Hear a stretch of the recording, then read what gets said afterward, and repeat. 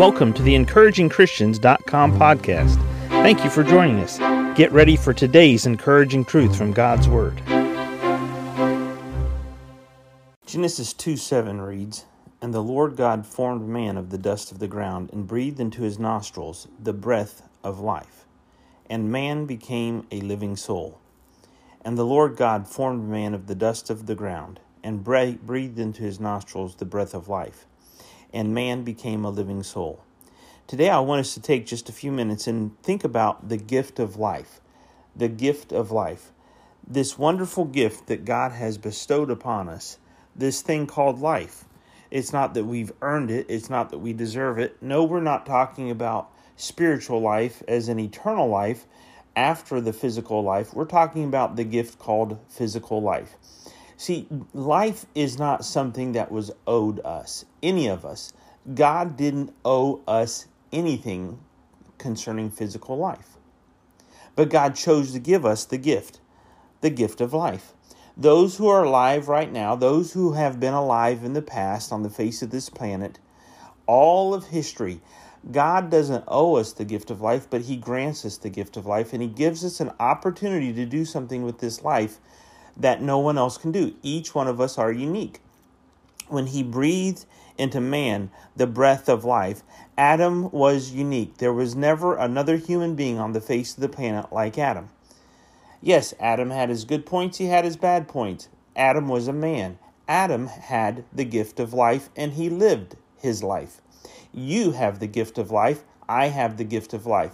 While we have Adam's main sins published for us in the fact that he was booted out of the Garden of Eden, our sins are not published for others to see necessarily, but we have the gift of life. We have the gift of life to choose today to do good. We have the gift of life today to choose to do bad. We have the gift of life to choose to take that gift and go bury it in the ground somewhere and waste it and do nothing with it.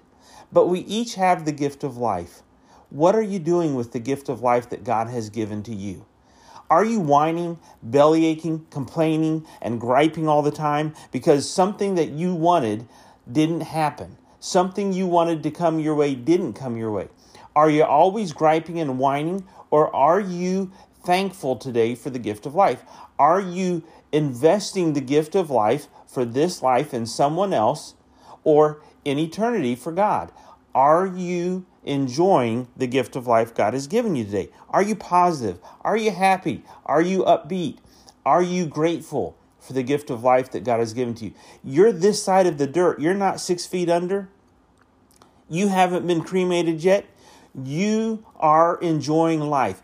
Please don't squander the gift of life that God has given you today. And the Lord God formed man of the dust of the ground and breathed into his nostrils the breath of life, and man became a living soul. And the word life and the word living here, they both mean active, moving, doing something positive, being fruitful. Are you being a fruitful, positive, active, moving person today with the gift of life that God has given you? Don't stop. Don't let Satan tell you life's not worth it, life's no good. You're focusing on the devil and listening to his lies, and you need to focus on God. God gave you the gift of life today. What are you doing with the gift of life He's given to you? Are you enjoying it to the fullest? Are you investing in others? Are you caring? And, truth of the matter is, whatever you want to make of it, self-care is still important. Self-care, when you say, thank you, God, for the gift of life, I'm going to improve myself today. I'm going to invest in myself so that I can be a better person tomorrow, so that I can give of myself to someone else and I can invest in others. Give the gift of life that God has given to you by being positive and investing in someone else today. Do you appreciate, are you grateful for the gift of life? Thank you for joining us today for the EncouragingChristians.com podcast. Please explore our website for more encouraging truths from God's Word.